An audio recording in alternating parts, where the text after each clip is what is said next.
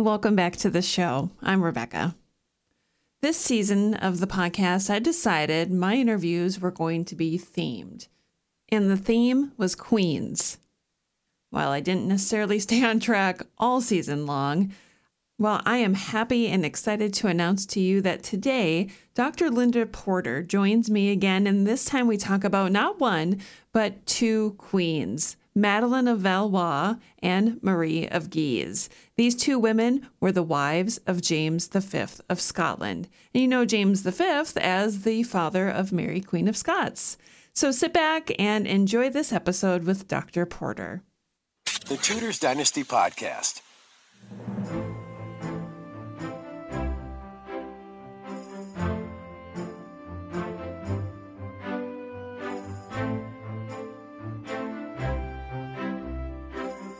You're listening to the Tudors Dynasty Podcast with Rebecca Larson. Dr. Porter, welcome back. Thank you, Rebecca. Today we have a really fun topic to talk about, and it's not very frequently that I have two people to talk about during a show. So we're going to do our best to stay on track and not favor one over the other. But to kind of set the stage for our topic today, let's go back in time to Margaret Tudor. She was the daughter of Henry VII and Elizabeth of York. She married King James IV of Scotland in 1503, and it had been almost 80 years since a Scottish king had an English bride. The last was Joan Beaufort, granddaughter of John of Gaunt and Catherine Swynford. And before that, I believe it was Joan in 1328, daughter of Edward II and Isabella of France. Am I on the right track, Linda? Yeah, that is right. I mean, it wasn't, as you can tell, it wasn't unheard of for English princesses or noble women to marry into the Scottish royal family, but it was fairly unusual. And the Scottish kings tended to marry abroad, as did English kings at the time, and mostly either into Scandinavian royal families because of the proximity geographically and also, you know, there were quite strong familial links by that time, or possibly into France. And occasionally they did marry actual Scottish noble women as well, but that wasn't so common. Well, what I was attempting to do was to prove exactly what you said. It wasn't as common as one might think that these geographical neighbors would join their forces in an alliance. Dr. Porter, before we explore Madeleine and Marie, what was the significance of the Old Alliance, and what role did it play in James V's choice for a bride? Well, the Old Alliance was the very long-standing diplomatic arrangements and treaties between France and Scotland, who were natural allies, really, because both had something to gain from it in their dealings with the English. From the French perspective, it could help them act as a kind of annoyance to the English. And from the Scottish perspective, the French gave them a fair degree of protection as well as you know, greater standing in Europe. So it was a very old alliance. I mean, I suppose some people still view it as the most important part of Scottish diplomacy throughout the Middle Ages and the early modern period. So it wasn't very surprising that James V, even though he was half a Tudor, would have favoured a French marriage. And in fact, there weren't really many other possibilities. Some of his Scandinavian relatives might have been possibilities, but he doesn't seem to have particularly favoured that line.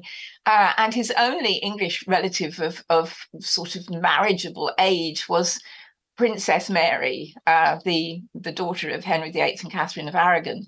And by the time James reached his majority and was ruling for himself, Mary had, of course, been thrown out of the succession and declared illegitimate by the mid-1530s. So she wasn't a terribly attractive prospect. We're looking at France, so let's shift our focus completely to France and James's first choice for a bride. Now, he had negotiated with Francis I of France about this. What more can you tell us about those negotiations with his daughter and maybe a little bit of Madeleine's place in the family? Well, James's pursuit of a French bride is rather unusual because, firstly, he went to France himself, which again was quite uncommon and shows how secure he felt in leaving the government of Scotland at the time, because he was gone for about 9 months, in fact. And initially, a contract was drawn up with the daughter of the Duke de Vendôme. And James actually went to see this lady, and we don't know whether perhaps there was something that he saw with her or about her that he didn't particularly like. But I think he was always actually angling for a better marriage and for the hand of the French king's daughter. So for whatever reason, this first contract came to nothing and was abandoned. And James moved on into France, almost sort of in pursuit of his father-in-law, or hopefully his father-in-law, who wasn't in Paris actually at this time. He was elsewhere in France. And sort of awaited there for developments. He wanted Madeleine because she was the elder of 2 daughters of Francis I and Queen Claude. She was then in her mid-teens and already quite sickly, which is interesting. She suffered from TB, at least as far as we can tell. And this was known. It was known to James as well as to Francis. It was known that she suffered from recurring ill health and severe attacks of fever from time to time. But I think with the sort of hopefulness that often comes under those circumstances, particularly in an age in which medicine was not well understood or even well practiced, I think everyone concerned hoped that eventually she would get better. In fact, we know now, of course, that she wasn't going to get better. But James had determined that he wanted this girl. She had a younger sister, Marguerite, that he wanted Madeleine as his bride. Madeleine had 2 elder brothers, only one of whom would eventually survive to become Henry II of France. And Madeleine seems to have been a favourite of her father's. He, although totally unfaithful to his wife, he was quite fond of his children. And it does seem that Francis had misgivings about letting this delicate girl make a marriage, even a reasonably prestigious one. Now, you've got to remember that for the daughter of a French monarch, Scotland isn't necessarily, the most prestigious place to marry into. But as Madeleine herself seems to have said, she would be a queen, and that did have a certain cachet, obviously. I think Francis was concerned about how the Scottish climate might affect his daughter's health, but with a fair amount of cajoling and pressure from James, he did decide to go ahead with this match, perhaps because he thought it would also annoy Henry VIII, which, needless to say, it did very considerably. And so the marriage was arranged, the young people met. There is a whole load of sort of fanciful Victoriana and then subsequent historical novelettish stuff about this, that they fell madly in love. There isn't a great deal of evidence for this. I mean, Madeleine, already very consumptive, was no great beauty, though she may have had a sort of delicate appearance, I suppose. James was not the most social of young men, partly because of his dreadfully difficult upbringing, and he didn't speak very much French. In fact, his inability to speak French was rather laughed at amongst the French nobility. He did sort of settle down and try and learn once the marriage negotiations went ahead. But the English ambassadors laughed at the time and said that, if his wife is as silent as he is, it should be a fairly successful marriage because neither of them is likely to annoy the other. But nevertheless, the marriage did go ahead. It took place on the 1st of January, 1537 at Notre Dame. Madeleine was splendidly dressed on the arm of her father. But James did not take her immediately back to Scotland because it was thought that, given her state of health, a winter voyage and taking up residence there in the winter would probably not be a good idea. That is a great segue because I was really interested in her voyage to Scotland. I didn't realize that they didn't go together, so that's a good little tidbit for the listeners to know that she had stayed behind for a time. When she finally did travel to Scotland. Do we know anything about how she managed on the voyage? No. Although she stayed behind, so did James. He didn't go with. He didn't go back to Scotland. The voyage was very difficult. They were together, in fact, it was very stormy, even when it took place in what must have been late May, early June, 1537. And at one point, they had to sort of put down the anchor in Scarborough off the Yorkshire coast, because the sea was too rough for them to continue. But they did arrive back at Scotland together, and preparations were made for Madeleine to make a formal entry as Queen Consort into Edinburgh. But she was only there 7 weeks before she died. It was said subsequently that she died in James's arms, but I think that's rather unlikely. Royalty tended not to be at deathbeds. It was considered slightly unseemly.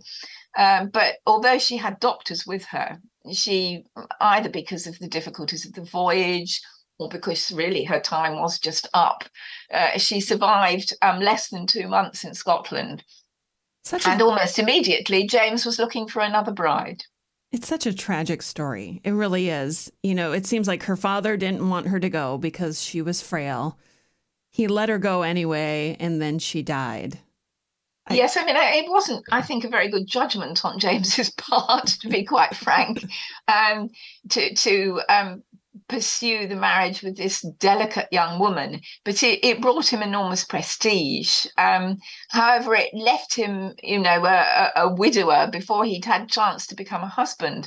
And of course, it did beg the question as well, Rebecca, as to, if this woman was so delicate, would she be able to bear him children? And the whole point of marrying was to get an heir, of course. So it's a kind of, I've always thought of it as a rather curious incident. I mean, poor Queen Madeleine is probably one of the most forgotten queen consorts in the British Isles, I should think, because she spent so little time here. She did meet her mother-in-law, Margaret Tudor, who'd managed to eventually find enough money. She was always terribly strapped for money, Margaret. I think, in fact, Henry VIII had reluctantly provided her with enough money to, make sure that she was dressed appropriately to meet her daughter-in-law. But they didn't have time to get to know each other. And I suppose you could say that James and Madeleine had time to get to know each other in France. But it's like a lot of these royal marriages.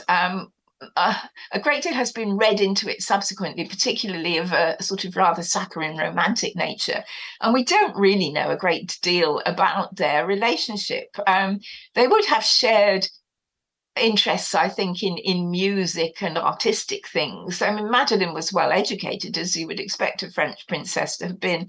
And from what little we know about her, she seems to have been a young woman who did know her own mind, and in many respects knew what she was letting herself in for when she went to Scotland. But I think the poor girl, who was not quite 17 when she died, she was a few months short of her 17th birthday, would have liked to have had longer to try and establish herself as James's queen consort. So you're right, it is a very sad story.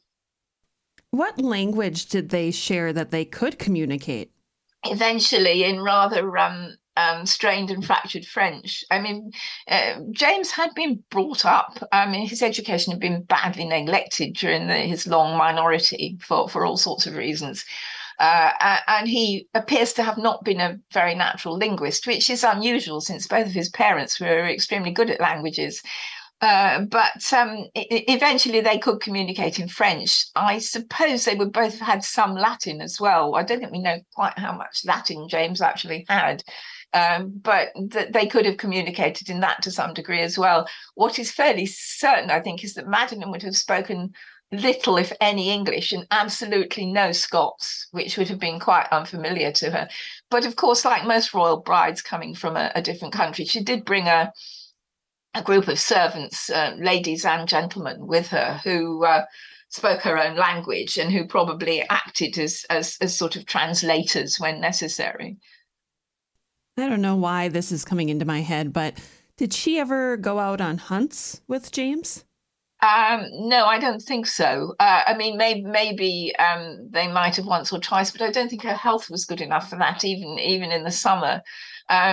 She would presumably have liked hunting. James liked hunting, certainly, and as a French princess, she would have had the opportunities to do this. But I think her time was so brief and her health so perilous that they didn't really have any opportunity for sort of any major sporting activities of that sort. And now, a word from our sponsor. With such a short tenure as queen, did she leave an impact on Scotland at all? Was there enough time for her to do anything with No, it? I don't really think there was. I mean, I don't. Scottish historians don't talk about it very much, actually. I don't know what current Scottish thinking would be on that amongst my Scottish colleagues up there, but I mean, the only indirect impact she left was that Sir David Lindsay of the Mount, who was the court poet, if you like, wrote a rather splendid sort of long epic poem about her death and how very sad this was, and they'd lost this sort of brilliant and angelic young woman. So to the degree that she had a minor impact on Scottish literature, then I suppose she did leave something behind. But I think all that she really left behind in James's mind was that he'd been right to pursue a French marriage and that he'd better start fairly speedily looking for a replacement. Yeah, because like all kings, James needed a bride. He needed that alliance. So he again turned to France. And this time, who was he looking for as a bride? I think I'm not sure whether he had any really sort of specific ideas of his own. He sort of put this to Francis I, asking him, the French king, essentially, to find him another bride. Whether James had even noticed the lady whose candidacy Francis eventually put forward, I don't know. He might have done, because she was at his wedding with Princess Madeleine, splendidly attired and there with her husband at the time. But the lady that Francis I picked for him was Marie de Guise, Mary of Guise, the eldest child of a prominent family in northeastern France who were very much on the rise politically, but who were not very popular within France, certainly not with the French princes of the blood. And James was perfectly happy with the offer of this lady. She was healthy. In fact, she was recently widowed herself. Mary of Guise had been married in her early 20s. She was then a woman of nearly 23. She'd been married to a French nobleman and in fact, was expecting a son when her husband died unexpectedly. He thought he got chickenpox, but I would think it was more likely that he actually had something like smallpox. But she was the Duchess of Longueville. She was the mother of a young son and pregnant with another one. And she had not long given birth to her second son when she was told that she was to marry James V of Scotland. Not surprisingly, she was considerably less than thrilled with this at the time. She didn't want to leave her elder son. The younger son sadly died within a few months of his birth.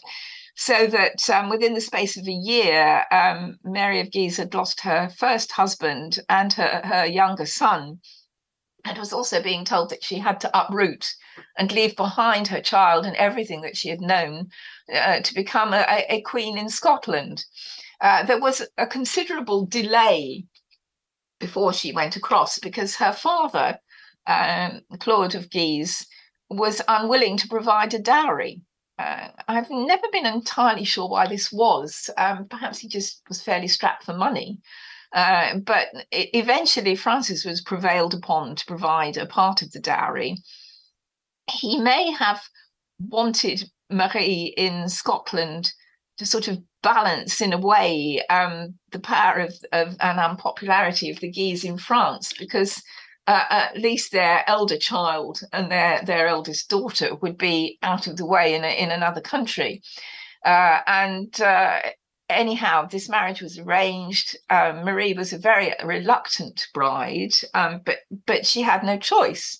You know, it was the lot of royal and noble women in these days that if you were told that you were going to marry someone, then you had to.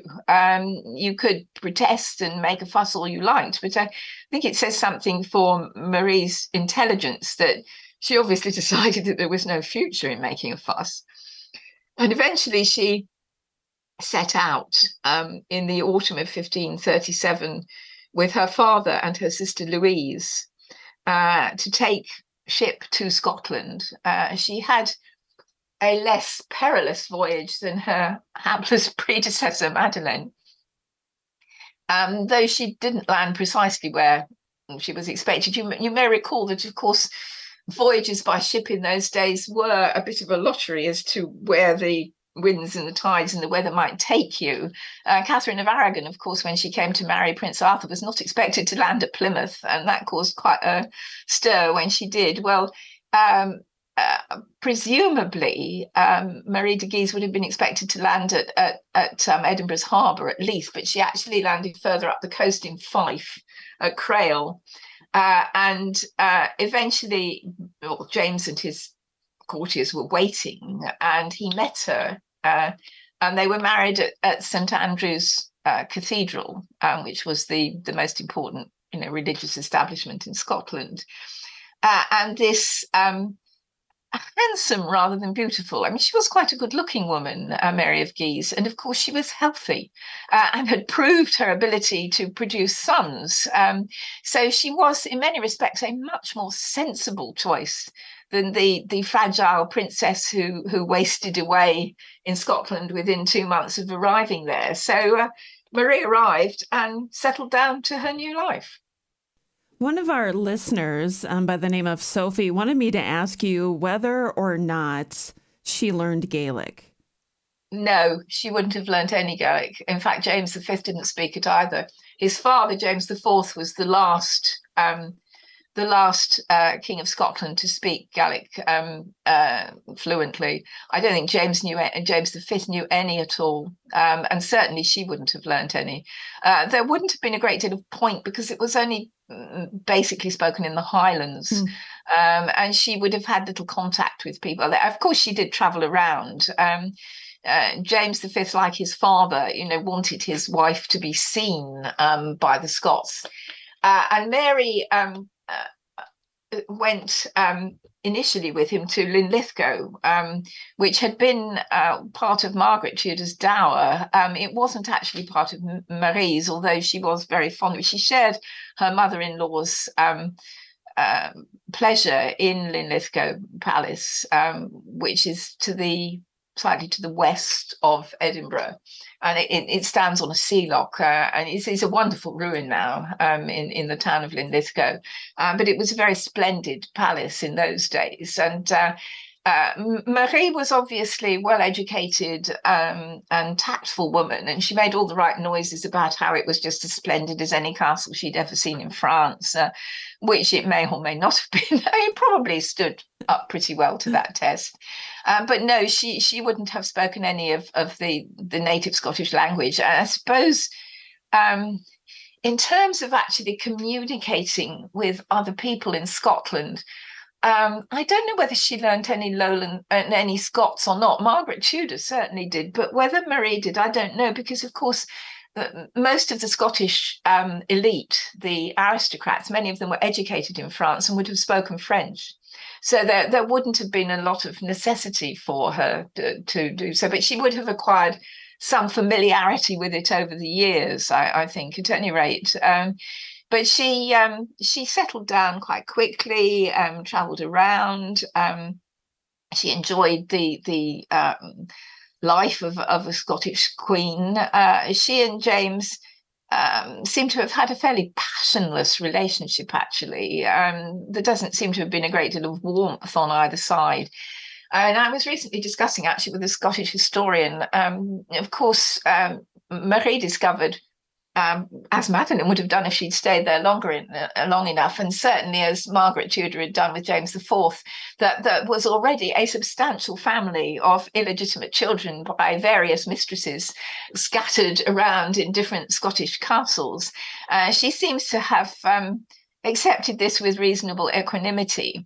And although it's been said that James V continued his philandering, which certainly matched, if not exceeded, that of his father after his marriage to Mary of Guise, it has been pointed out to me recently that as far as we know, he had no further illegitimate children after his marriage to her, which is interesting, I think. I mean, at least he seems not to have wanted to put her in the embarrassing position of having to acknowledge bastards while she was his wife, at any rate. So eventually, after she'd been there about a year, Marie gave birth to her elder child, who was a son, Prince James.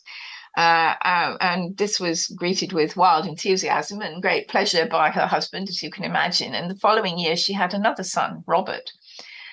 So at that stage, James V of Scotland had two heirs, while his uncle in England, Henry VIII, had just managed one heir in legitimate heir in the October of 1537. So at that stage, the Scots were still well ahead when it came to male heirs. But very sadly,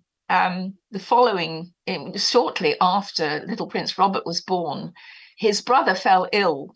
And the two children, who were not together, incidentally, died literally within a day of each other, leaving their parents absolutely prostrate with grief and just general bewilderment. And at this point, Margaret Tudor, who got on very well with her second daughter-in-law, incidentally, I mean, Marie was also clever enough to realise that she would gain a great deal on a personal level by befriending her mother-in-law, because Margaret Tudor had had a terrible time for many, many years. And she was and had been back at court for some years at that time. But nevertheless, the two women got on very well and shared quite a lot of interests. And Margaret certainly spoke French and would have been able to communicate quite well with her daughter-in-law. And Marie seems to have almost gone out of her way to sort of pay due attention and almost homage, if you like, to this woman who had had a dreadful time as Queen Consort after the death of James IV. And Margaret Tudor's, last service to her son, to whom she had devoted her life, actually, after his father was killed at the Battle of Flodden. Her last service was to try and comfort this grieving couple.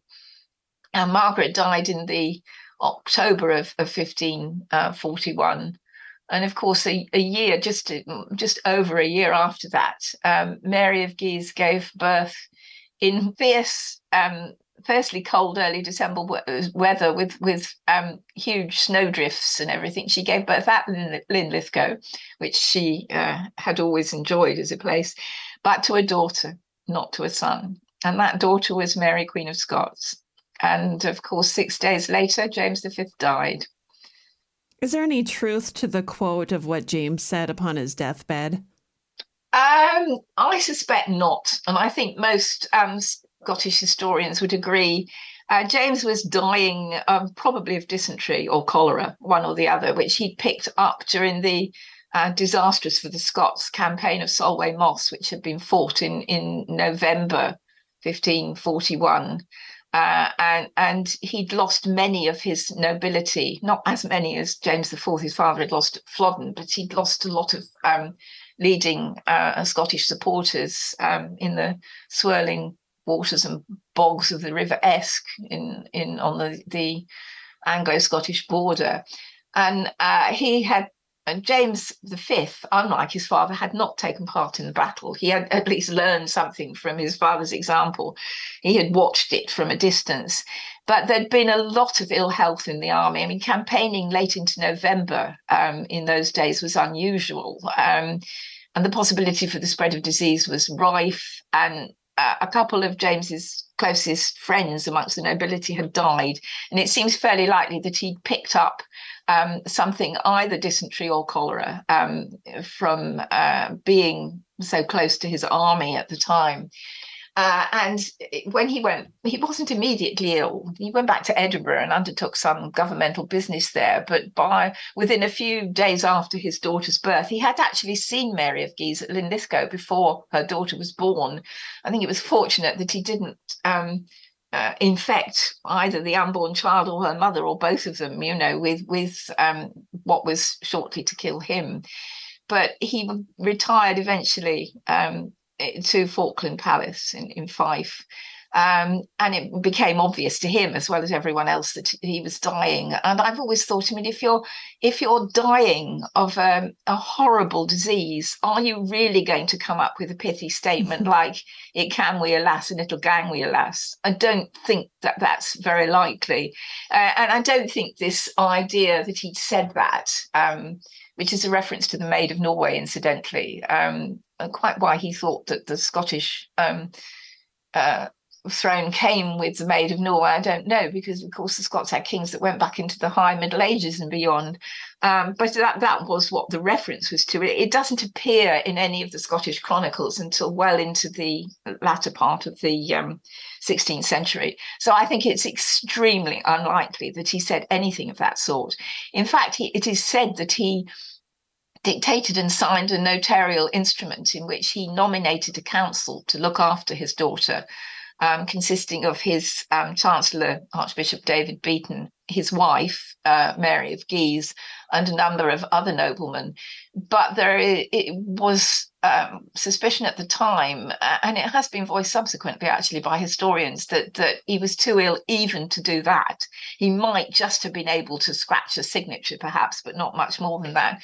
And that this whole particular document, which spelled out the arrangements for Mary, Queen of Scots' minority, was actually forged by David Beaton himself. But I don't know that, I don't think there's any actual sort of physical proof of that. It's just a very strong suspicion on the part of various people. And it began with contemporaries, right at the time, though Beaton was extremely unpopular, as were many leading Scottish noblemen. But so,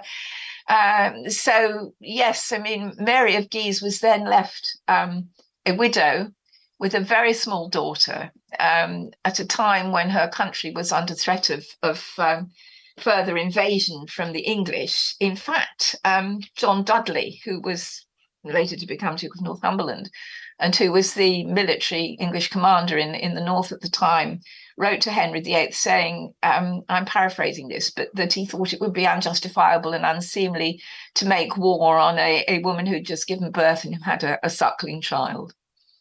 Well, at least there were some morals there. Yes, there were. I mean, also there was the entirely practical point of view that fighting well into the winter, and in fact the messenger who brought the news of Mary, Queen of Scots' birth south from Linlithgow over the border into Berwick-on-Tweed, it took him 6 days to get through the snowdrifts in what should have been, no more than a couple of days' ride. So, I mean, it was a very dismal time. Just as dismal in many respects as what happened to the Scots after Flodden. And there hadn't been the huge loss of life. And although they'd lost some of their leading men who were taken prisoners, they weren't actually killed. And of course, Henry VIII later wanted to make advantageous swaps for them, which he did. But it was a dismal start to the life of Mary, Queen of Scots, and her mother, left a widow at a young age. She was still only in her mid-20s. Was faced with an extremely difficult situation. And of course, she stayed in Scotland for the rest of her life. And now, a word from our sponsor. History has really made Marie out to be a strong and proud woman. Do we know how she reacted when she learned of James's death? Was she scared or did she feel empowered? We don't know how she reacted. We have no idea. I think it's unlikely that she was grief-stricken, or at least would have demonstrated that. She must have had to do some fairly quick thinking about how she would safeguard her position and that of her daughter, I mean, whose very survival must have been in doubt. I mean, the English, first of all, claimed that Mary was a very weak baby, but by the time Sir Ralph Sadler, sent north eventually by Henry VIII as his envoy, saw the infant Mary, he reported that she was a healthy looking, even rather sort of buxom little girl. I think Mary of Guise played an extremely clever hand. She was a woman of great intelligence and considerable sort of political nous. And maybe one of the lessons she had learned from her mother-in-law, Margaret Tudor, was that you may not be able to get or hold on to the regency. Perhaps that isn't even what you should aim for in these circumstances, but you must keep physical control of your child. And that is what Mary of Guise did.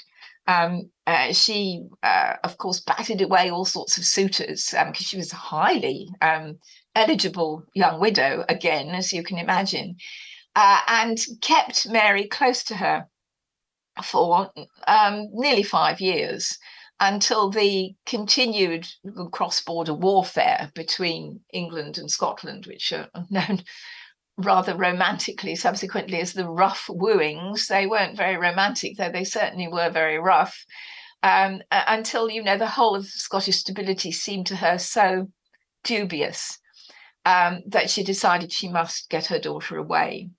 And Henry II of France, for of course reasons of his own, was quite keen to have a Scottish queen grow up at his court and marry his eldest son. And so little Mary, Queen of Scots, left from Dumbarton in 1548.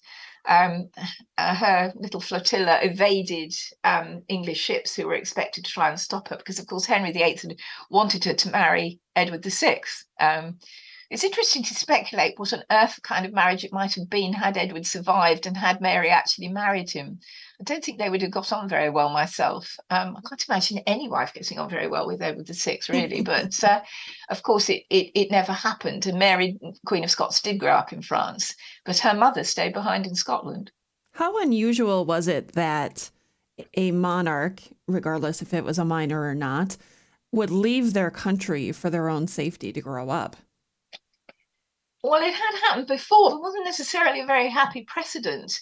I mean, James I, James I Stuart, not James VI and first, but the first James I of Scotland, if you like, had been sent to France by his father at the beginning of the 15th century, but he was intercepted by the English in the North Sea and grew up as a hostage to Henry V in London.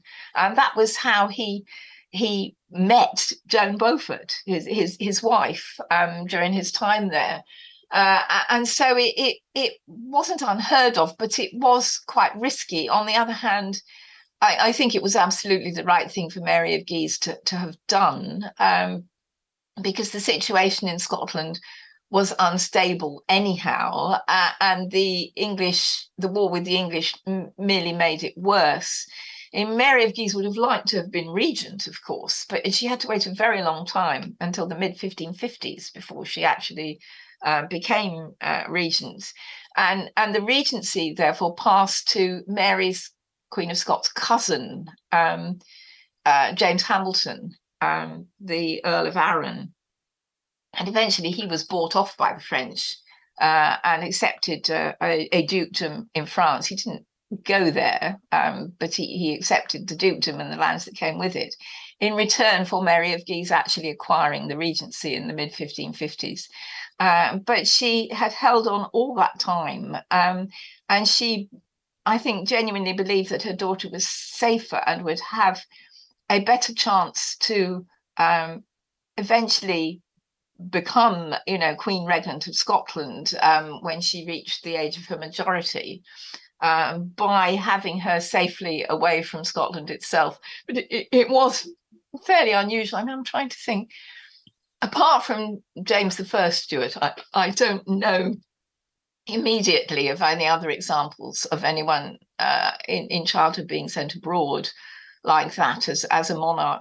But you have to remember, I think it's something that most people don't realise, I mean, most of the English don't realise either, that the Stuarts were a well-established dynasty. They had been on the throne since the late 14th century. They had successful diplomatic relations with Northern Europe and with France and with the papacy as well. They were the dynasty itself had survived with monarchs who came to the throne as minors all the time between I'm trying to think when it is. It's about 1402. No, actually maybe 1405, but it's right at the beginning of the 15th century anyhow, until Charles the First became King of Scotland and England in 1625. And although we tend to be horrified and critical of the Scottish nobility, who were an immensely quarrelsome lot, it says a great deal, I think, for their determination to keep their country on the right track and to govern it honourably and for it to survive. That the Stuart dynasty survived all that time with children for many, many years as its reigning monarch. Right. The Stuart dynasty didn't begin when James the Sixth became James the First of England. There's so much fascinating history in Scotland all on its own that I think sometimes, especially those who are so fascinated in the Tudors, forget to look at that northern neighbor and their history. They do, and you miss a lot if you do. I mean, the reason I wrote my earlier book, Crown of Thistles, which is about Mary, Queen of Scots, and her father and grandfather, is that apart from Mary, Queen of Scots, and Robert Bruce at Bannockburn, I realised that I didn't actually know anything about Scottish history. And that is true of most English people, and regrettably these days probably quite a few Scots, though they are taught more in their schools about their history than I think people necessarily understand. But I remember being in France some years ago and telling the proprietor of the gîte that we were renting, that I was writing this book on Mary, Queen of Scots, and her backstory, as it were, and how it covered quite a lot of the history of Scotland. And he said to me, "C'est une histoire très troublée," and you can say that again because it is a very troubled history. So true. Well, we've come to the end of Marie's life. What did she die from? How old was she when she died? She was in her, I'm trying to remember, she was born in 1515 and she died in 1561. So she was, what is that? I'm not good at these sort of things. But she would have been in her late 40s, I guess, early 50s at the most. And she appears to have died of what we nowadays would call congestive heart failure. I think she'd put on a lot of weight. And they described it as dropsy at the time, which is what we would call congestive heart failure now, I think. And she was unwell for some months. I mean, she had the most difficult, I think, and in many respects, tragic life, just as tragic as her daughters, though, from a different perspective. And she had written to one of her brothers, the Cardinal of Lorraine, in the few years before she died, saying, essentially, you have no idea how difficult it is to govern a small nation like this and bring it to, maturity and adulthood. And that is what she had devoted her life to. And of course, in the end, it did all fall apart because the rise of Protestantism in Scotland, which had been very slow and years behind that in England, eventually in the late 1550s, a group of Scottish nobles who were known as the Lords of the Congregation, and who were amongst whom was James Stuart, Earl of Murray, who was the much elder half-brother of Mary, Queen of Scots, essentially sided with England, giving Elizabeth, who hadn't been on the throne very long then, an opportunity to play a direct role in Scottish politics. And there had been, I think, over many years, some disquiet about the role of France in Scotland. I mean, the Scots felt that they were either under the thumb of one country or the other. And many of their leading men took the decision that their situation would be better if they threw in their lot with England and with William Cecil and with Elizabeth. So Mary of Guise died knowing that there had been this major rebellion, religious rebellion, but also, a constitutional one as well against her rule. She didn't know, of course, that her daughter's husband, Francis II of France, would die, within a year of her own death. meaning that Mary, Queen of Scots, had little alternative other than to come back to Scotland and to try and rule it. So I think it must have been a demanding and frustrating life. I mean, it's not surprising that she fell ill, but then being in your 50s wasn't a bad age for men or women in those days. And she eventually, I mean, in towards the end, she couldn't eat or sleep. She stayed up in a chair, and she died during the night with the Earl of Argyll and James Earl of Murray beside her. And she asked them, of course, to look after and be good to her daughter, which is Argyll was in his way. Murray definitely wasn't. So I think it's a very sad life. And she lay in her lead coffin for quite a long time before it was eventually taken back to France, to a convent where her sister was the abbess. But the tomb was destroyed in the French Revolution, as were many others, of course. It is very sad. You know, none of these monarchs, I'm trying to think where James V is buried, actually. And I'm afraid off the top of my head, I don't remember, but probably at Holyrood, I would think. But I might be wrong about that. You'll probably get people phoning in saying I am wrong. I mean, certainly Margaret Tudor's tomb was defaced during this religious uprising at the end of the 1550s. James IV, her husband, has no known resting place. And neither does Mary of Guise. But of course, Mary, Queen of Scots, does, and is in many respects very ironically buried in Westminster Abbey. That does seem a little ironic. It is. Yes, it is. Well, today we've been talking about Madeleine of Valois and Marie of Guise. Dr. Porter, what would you like our listeners, or maybe history in general, to really remember them by? I think Madeleine is a tragic example of how, you know, someone who should have been nurtured and cared for in what was always going to be, you know, a fatal illness, through sort of diplomatic maneuverings and perhaps her own ambition. And there's nothing wrong with having an ambition when you're 16 to be a queen, after all. But her tenure was so brief that her life is forgotten.